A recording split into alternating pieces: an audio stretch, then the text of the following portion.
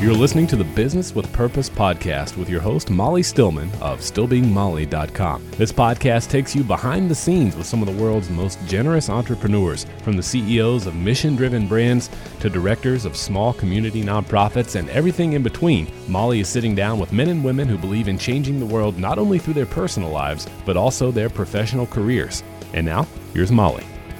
Hey guys, welcome back to another episode of the Business with Purpose podcast. My guest today is Liza Moiseva. I know, isn't that fun to say? Liza Moiseva, she is the founder of Globin. Liza was born and raised in Moscow, Russia, came to the United States to actually swim in college, and ultimately decided that she had a passion for social entrepreneurship. She started Globin along with a few other people in December of 2012, and we're going to get all into her story and learn more about the positive impact that they are making on the world. I hope you guys enjoy my conversation with Liza. Hey, Liza, welcome to the show. Hi, Molly. Thank you so much for having me. It is such a pleasure to speak with you. And before we started recording, we found out that we ended up going to college really close together, which is funny since you're in California, but you went to Old Dominion. I went to Christopher Newport in Virginia. So I love it. Just what a small world. Well, I can't wait to find out a little bit more about you and your work with Globin. But what I have all of my guests do when we start this show is to give me what I say, just the Liza 101. So tell me a little bit about your story. Tell me, where you're from and all the kind of things that happened to get you to where you are today. Sure.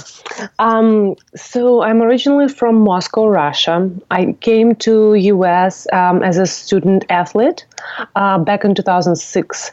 So I actually swam for Old Dominion University, and I was a scholarship athlete there for 4 years when I was doing my undergrad there.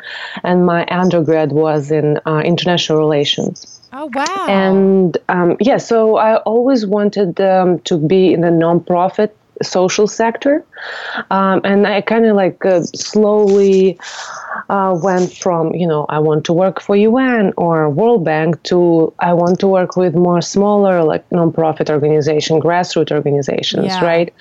That's why I interned with a few nonprofits right after college. I volunteered for American Red Cross, and then I got a position with the SIP network, which is a network of microfinance organizations in DC. I worked there for almost a year, and then I decided to go back to college and do my MBA because I felt like I needed something more practical to complement my international studies degree. And back then, I got introduced to Muhammad Yunus. Not sure if you're familiar with him, but he's actually the father of microfinance. He started Grameen Bank in Bangladesh with the idea that you can give microloans to very poor people and they will pay you back. Yeah. And these microloans are super impactful on their lives. Yeah.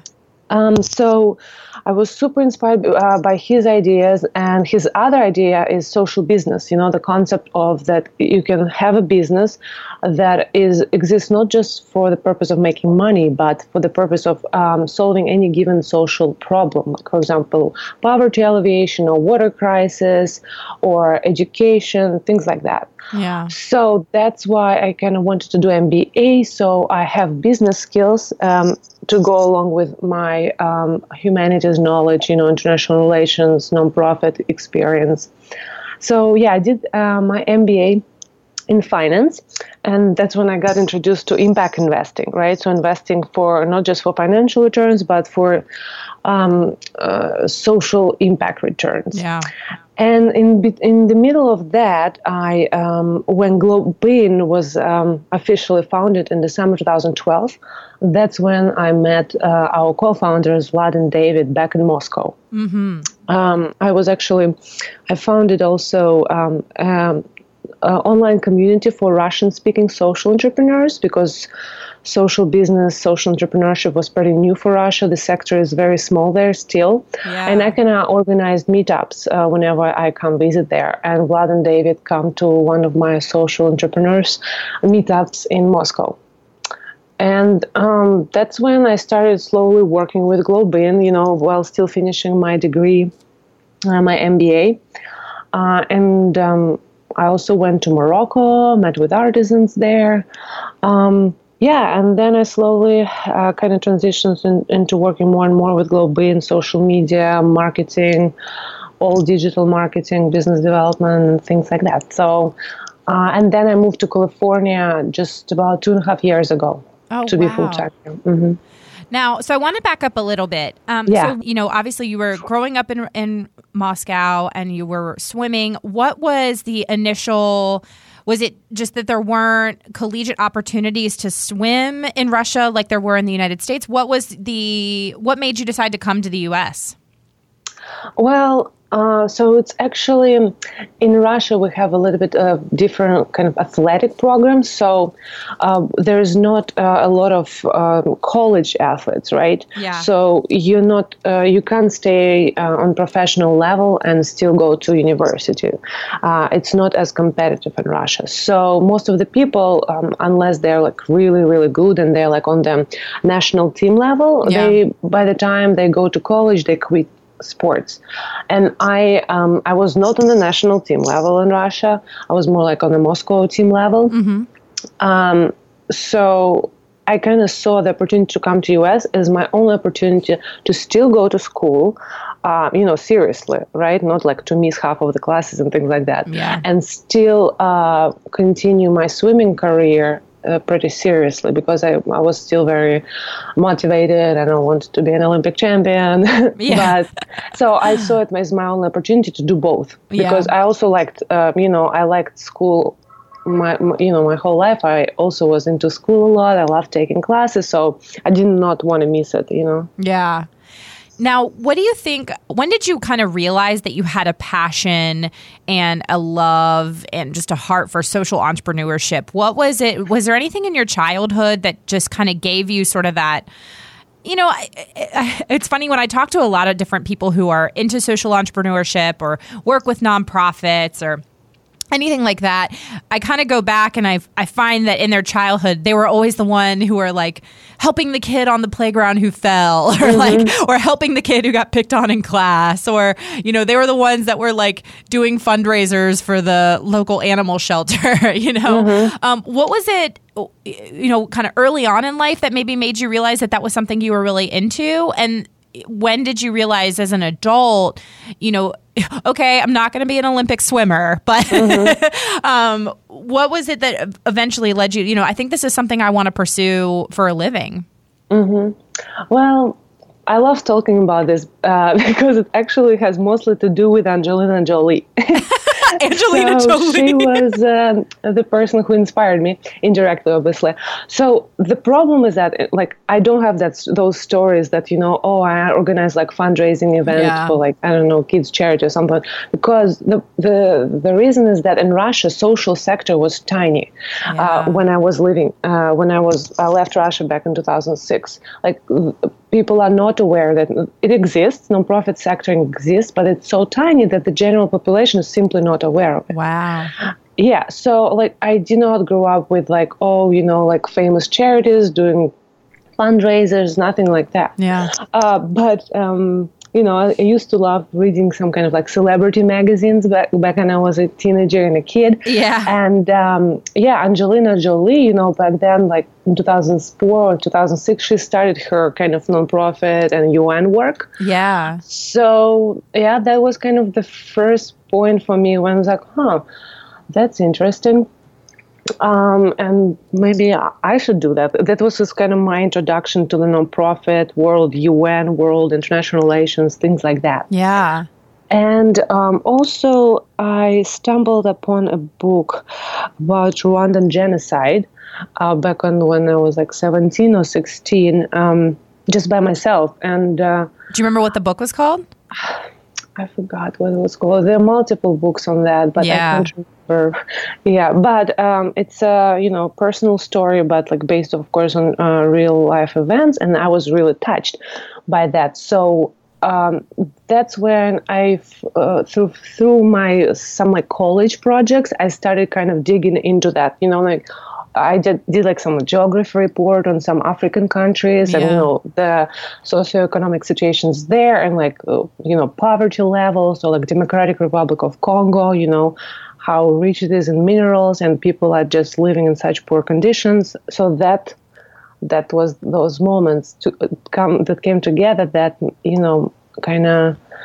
that's when I decided that I want to create social impact and I want to help people, not just people in need, but people who are in the most dire need. You know what I mean? Because I felt like that's where I can make the most impact. Yeah, I love that. I mean, it's so many people kind of have different stories as to how they got into things, but I can honestly say I think you're the first person that wanted to start a nonprofit after reading a celebrity magazine about Angelina Jolie. I love it. I think that's great, and I think it shows that there are so many different things that can impact people, and just the influence that we have as on others to just raise awareness and bring attention to these issues. So when I want to kind of fast forward now a little bit to when you went back to Moscow and you met, and you said it was Vladimir and who was David. And David. Mm-hmm. And so what brought you back to, was it just you were going back to visit, and then how did you get connected with them? And ultimately, why did you guys decide to start Globin? So my whole family is back in Russia still, in Moscow. So I was kind of in between. I finished working in DC, and it was, that was before I started my MBA. So I had a few months in between. So that's when I'm like, okay, I got this cool experience with the SIP network in DC. Like I did online community management there. Like, you know what? Let me put those skills to work. And I started that website for social entrepreneurs in Russia. Yeah. And the meetups were just becoming popular in the US. They were totally new in Russia. So I started doing that and like reached out to a few people online who were already working in the nonprofit sector in Russia. And so I just started, whenever I go visit my family, I would organize a meetup and a few people will come. Of course, it's nothing huge, like, 10 to 20 people, but very interesting and inspiring. I love meeting people, I love connecting people. Like those meetups, I was hoping, if I can bring few people together and, they can maybe discover some new ideas and maybe start a project together. Yeah. Vlad and David, they just, I think through common friends, they just heard about that meetup and they just showed up there. Yeah. And that's how we met. At that point, I think they were already like starting working on Globin slowly. And the funny thing is that both Vlad and David, they're also like super in love with Muhammad Yunus. Yeah. So we're like his biggest fans. So that's so how Globin idea was born. Inspiration was Muhammad Yunus, right? His idea of social business. And the second part of the inspiration comes from Kiva. Have you heard of Kiva microloans? Yes. Mm-hmm. So on Kiva, you can give small loans, like me or you, we can give small loans to people all over the world, to entrepreneurs. And what we've noticed was that a lot of these entrepreneurs are actually artisans, right, who want to start or scale their own business. Yeah. And what we realized was that these people, we can give them a loan to start their small business, but they don't have access to the global marketplace, right? Yeah. The only people who they're selling to is, their community, or maybe they can travel a couple of hours to a market in a bigger city. Or sometimes they would sell their goods to a middleman. And in this situation, they would not be getting the best price for their product. So that's where Globin idea came from. We wanted to be that connector, to connect these remote artisans to the global marketplace. Yeah. So you guys started Globin in 2012. Yeah. When you guys started, were you guys focusing on one particular community or one particular artisan group, or how did you guys source the different artisan groups and find the people that you guys wanted to initially buy from? So our other co-founder, Anastasia, she kind of as a test project, she went to Mexico, to Oaxaca, Mexico, and that's where Oaxaca is still kind of in the core of Globin. And she met a few artisans there. And bought a few products and tried to like kind of sell it on Etsy just to test the market. Yeah. So we changed our business model quite a few times. So originally we were a true marketplace of artisans, right? Yeah. We envisioned ourselves as this tech platform where like Etsy for developing countries, right? Yeah. So we would upload, Anastasia traveled around Mexico. We had a country manager in Russia, Kyrgyzstan, and where these country managers would upload artisan profiles onto Globin website. We also worked with a few partner organizations like Global Goods, for example, where we uploaded their products on our platform. We created artisan profiles and added all their different products that they had. So the idea was like Etsy exactly. So you can buy one-off products from these artisans, and the artisans would drop ship them to you, to the customer. Oh, okay. Yeah. So that was the idea, but it did not really scale. Yeah. Because, Etsy is a great idea, and most of the artisans on Etsy, they're, based in US or in kind of like developed countries, right? In Globin, it was not the case, I met with Peace Corps volunteer in Morocco who was working with a lady making jewelry, but it was literally in the middle of Morocco. Her jewelry was pretty popular with our customers, but you would literally order one pair of her jewelry, of her earrings, and then she would have to ship it to the customer, to custom make it first and then ship it to the customer. So it would take like at least a few weeks for you to get your earrings. So it was not the great customer experience. The price points were a little too high as well. And we were not creating as much impact as we would love to create. And that's where the subscription box model came in. Yeah. And what made you guys decide to, or what made you guys realize, I think this subscription box model is going to be really where it's at?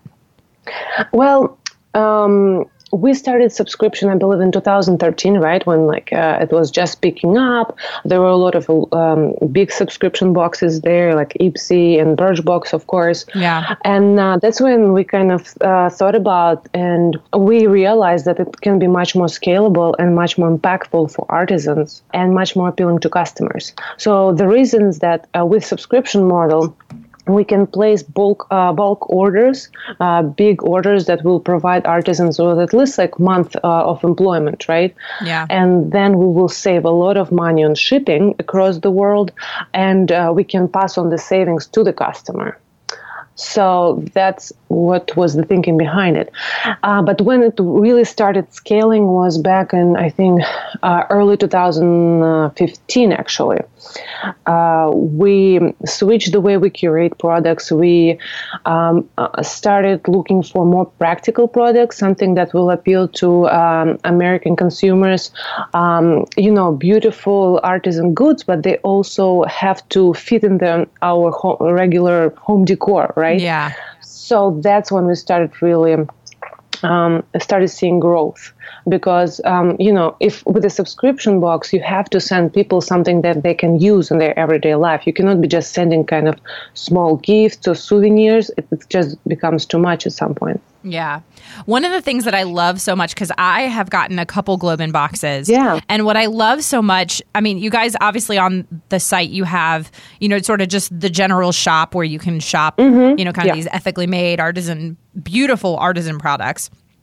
But I also love that with the artisan box, you have sort of these they have different themes. And they're some of them are so unique. I mean, and things that you would just never think. Did you know that in the U.S. alone, we spend $35 billion? I was looking at the website. What if you could empower women worldwide with your daily purchasing? Okay, well. Sorry. Oh, goodness. I don't even think I want to edit that out because I think it's hilarious. Because I was actually pulling up the website because I was like, oh, these are so fun. So fun and so creative. And there goes the website. So, hey, folks, that was like a real introduction to the Globin website. It was just really immersing you in making you feel like you were a part of the site. Do you like that? We just trying this out. So. I did. I just didn't know how to turn it off. Yeah. We'll have to work on that. Oh, I love it. This is real. This is real life, folks.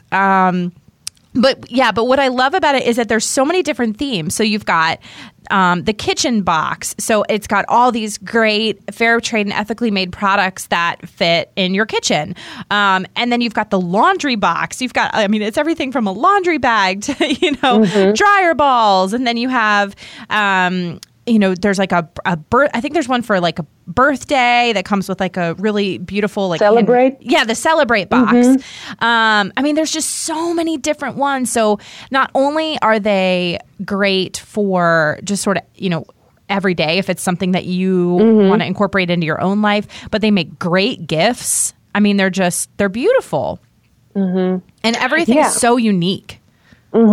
So we try to combine this practicality with uniqueness of products, right? Yeah. And I think our trademark and what we really are proud of is the curation. My colleague does the curation, and what we try to bring to our customers is this comprehensive experience, right? So, for example, one of our most popular boxes is Cozy Box, right? Oh, It has this beautiful hand-painted mug from Tunisia. It has the cozy fair trade scarf from Thailand, and then it comes with fair trade cocoa powder from Ghana.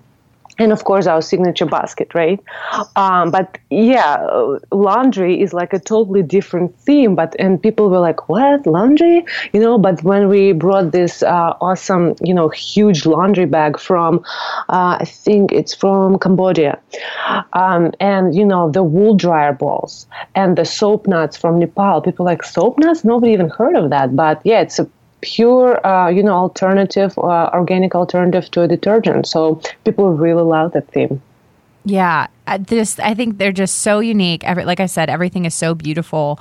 But then I like that you also, again, you have that option to just kind of, it's just a great sort of one-stop marketplace for just beautifully made. And it's really, I think, very, very clear how intentional you guys are with the products you select. And they all just sort of fit together. Even though they're made by different artisan groups from all over the world, they very much flow together and very much, I feel like, fit that Globin brand.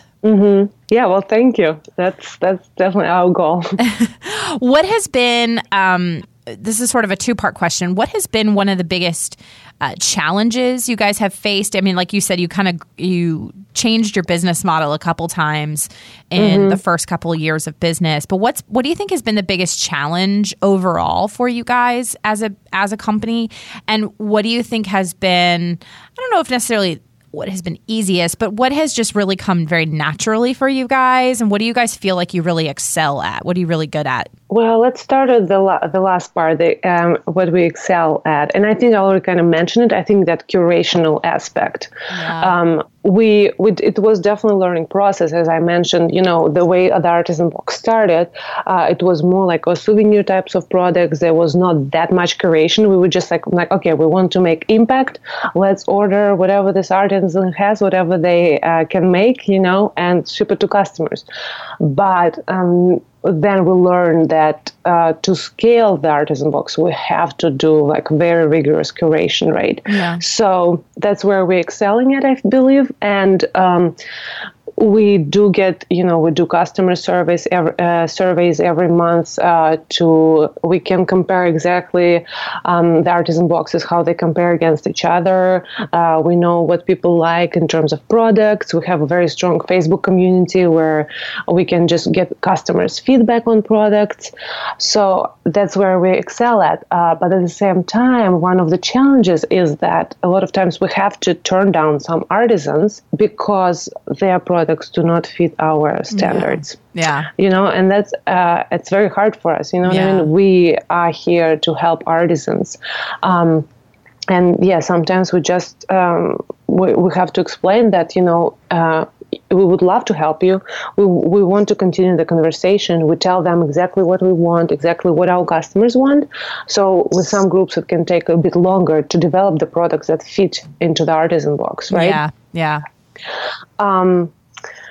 But yeah, we also explain to the artisan groups that, if we include this product that is, below our standards, we know that customers will not like it, and it will hurt us as a business, and it will mean that we won't be able to order from them again. You know what I mean? So it doesn't benefit anyone.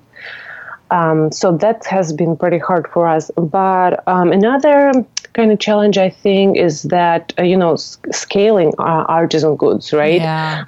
We are at the scale like our orders are one of the biggest in the industry, in the fair trade industry, handmade industry, right? Sometimes we have to give artisans like really, really long lead times to complete their orders because the items are handmade, right? It's not like we are regular subscription box and we can be like, oh, we just need like a few thousand of these things made in a factory in China or something like this. No. We have to work with artisans on their terms to give them enough lead times, to do quality control too. So that has been challenging in terms of like how we are scaling, and we have to make sure that artisans are able to scale with us. And that's actually one of the reasons that in 2017 we actually changing our sourcing strategy a bit.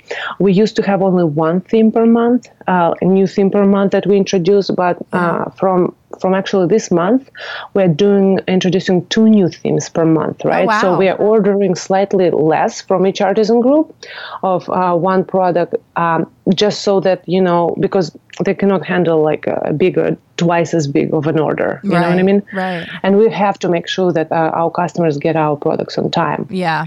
So that was kind of our decision, like how we can work with artisans' capacity and still provide all of our customers with new boxes. Yeah, that's a tough balance. Just in all of the conversations I've had with so many different fair trade companies and social entrepreneurs, one of the biggest balances that we have to strike is that balance of not sacrificing, what's important for also being smart and business savvy.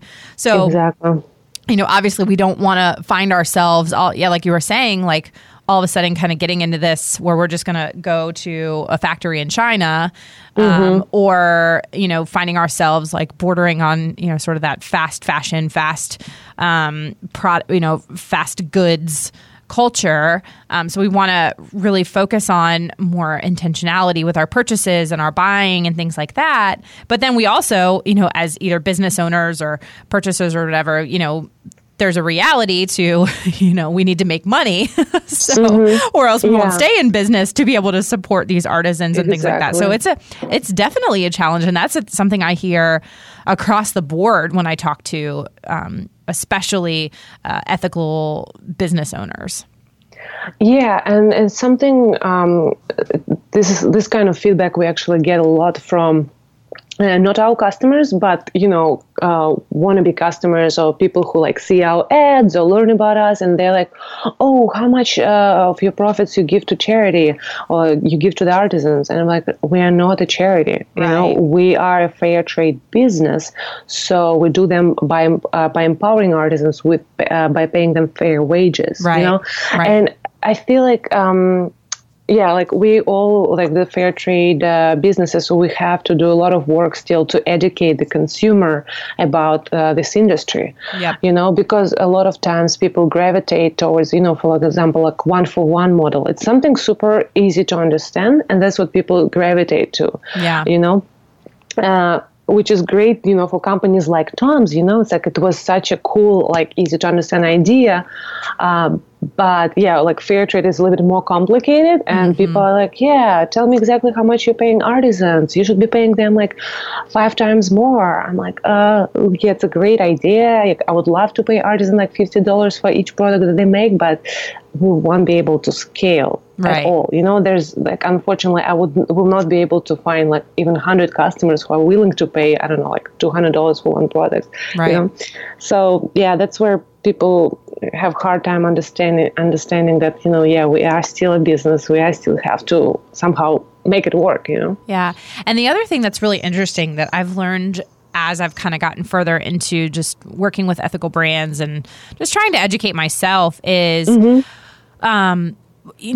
even when you look at, depending on where the artisan group is located, pricing and what you pay, a fair wage is going to look different in Rwanda or Kenya versus what a fair wage is going to look like in Bangladesh or China or Mexico or Peru, or Vietnam. I mean, all these countries are going to have, because their economies are so different. And, whereas $5 a week here in the United States would leave you on the streets, $5 a week in a rural village in Africa is game changing, because they're living on, their cost of living is much different.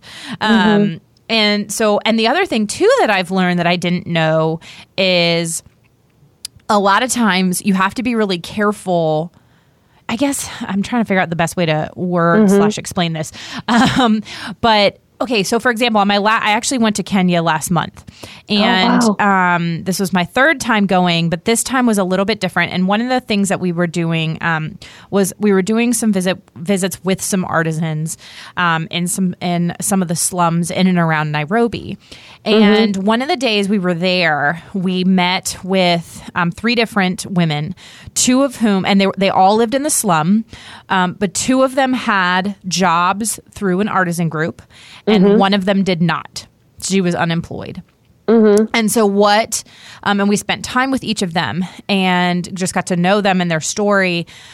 But one of the things that was really interesting was all 3 of them lived in the slum, but the 2 with a job were, yes, their home was in a slum, but it was clean. They had one of them had a refrigerator and a microwave in her house, which is in a slum is unheard of. And she had a refrigerator and so she was able to buy a refrigerator and a microwave. Again, the houses were clean. She was able to put her children through school. She was able to put food on her table. She just talked about how empowered and happy she was. Then we walked maybe 3/4 of a mile to another part of the slum to a woman's house who did not have a job. And she has a lot of challenges that she's facing. But she was not able to get a job because of basically an accident that had happened last year. So she's not able to get work. She's not able to pay for her kids' education. She's not able to pay for food. Her house was very dirty. It was very dark. There was such a stark contrast between somebody living in a slum with a job and somebody living in a slum without one.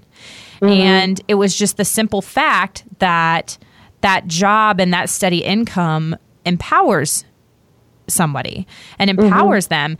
And there's this misconception that we want to give all these people. I'm not saying that you want somebody to live in a slum their entire life, but there's a difference between living in a slum with no food, no access to clean water, not able to send your kids to school, and just feeling very desperate, and living in a slum, but you're happy, you're empowered, you have clean water, you have a refrigerator and a microwave in your house, you're able to send your kids to school. That's a very different lifestyle. And so it can actually be damaging, though, to somebody to pay them too much in a slum, because then they become a target. So it's giving them sort of those stepping stones, because what we were talking with the 2 of the women who had jobs and they were still living in the slum, we were talking with them about, what's your vision, 2, 3, 4, 5 years from now?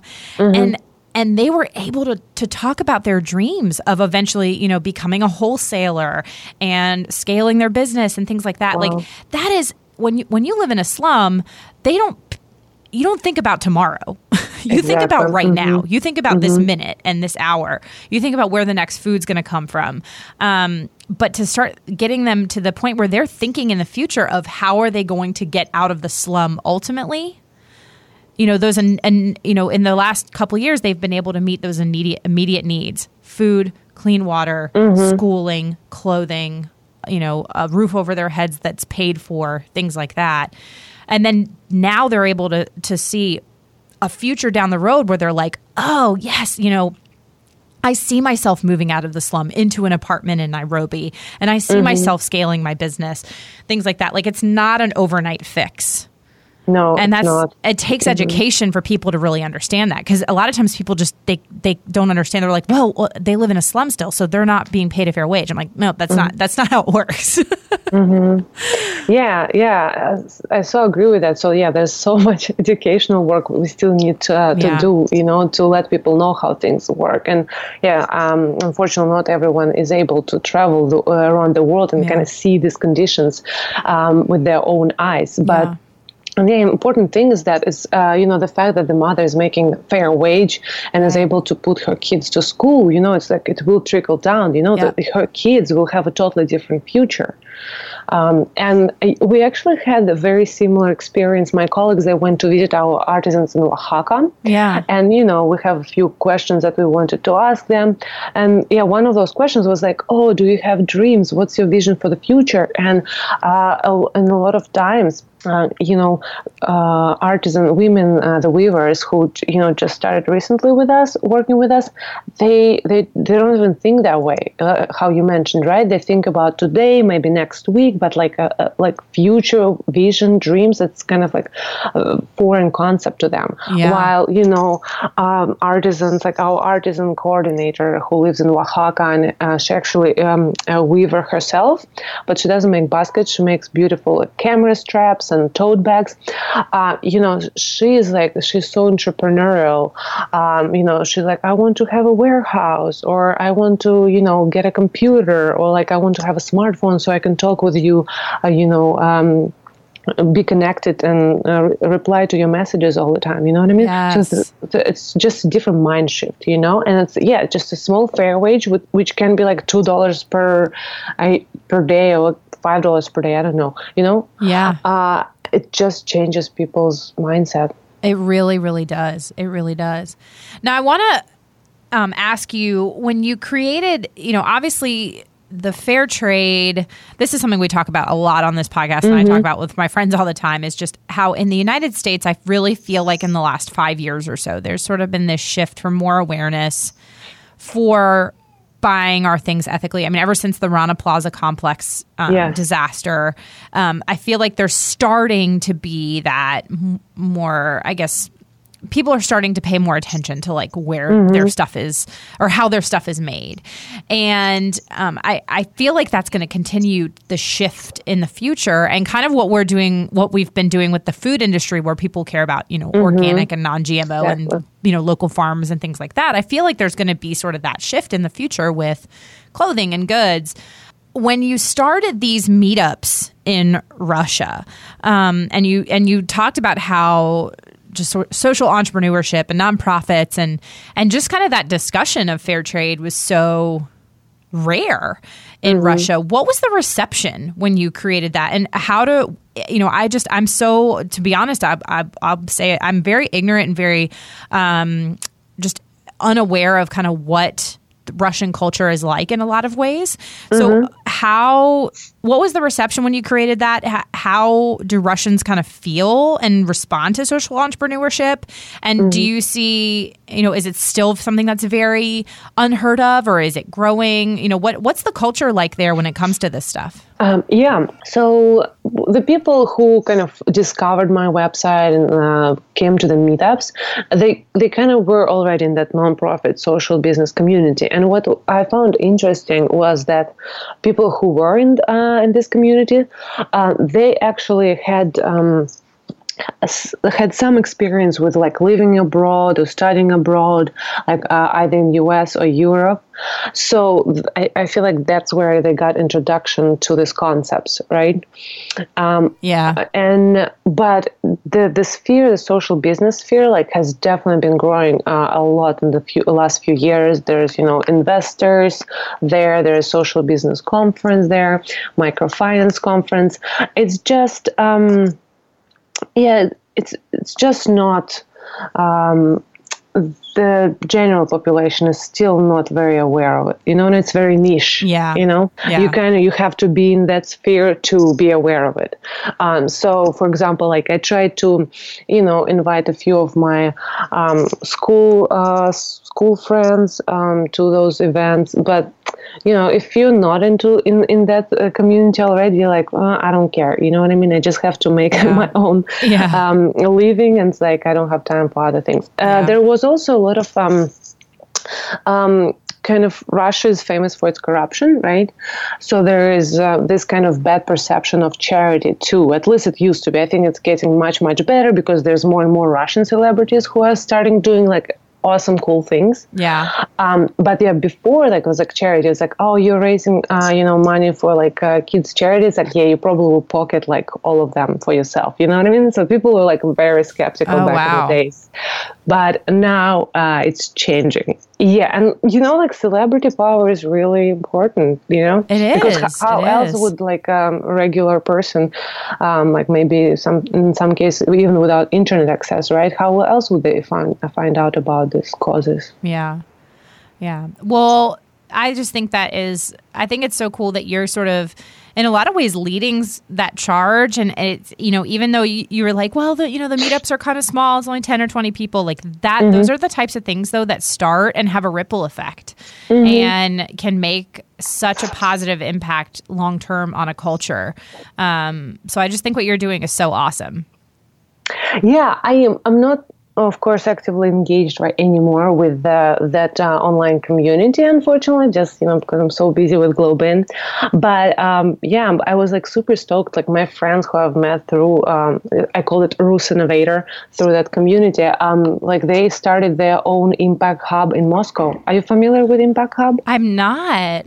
So Impact Hub is a co-working space, right? You familiar with co-working places? Yeah, we have a lot of those around here. They're very popular. But Impact Hub is kind of focuses more on social entrepreneurs and nonprofits.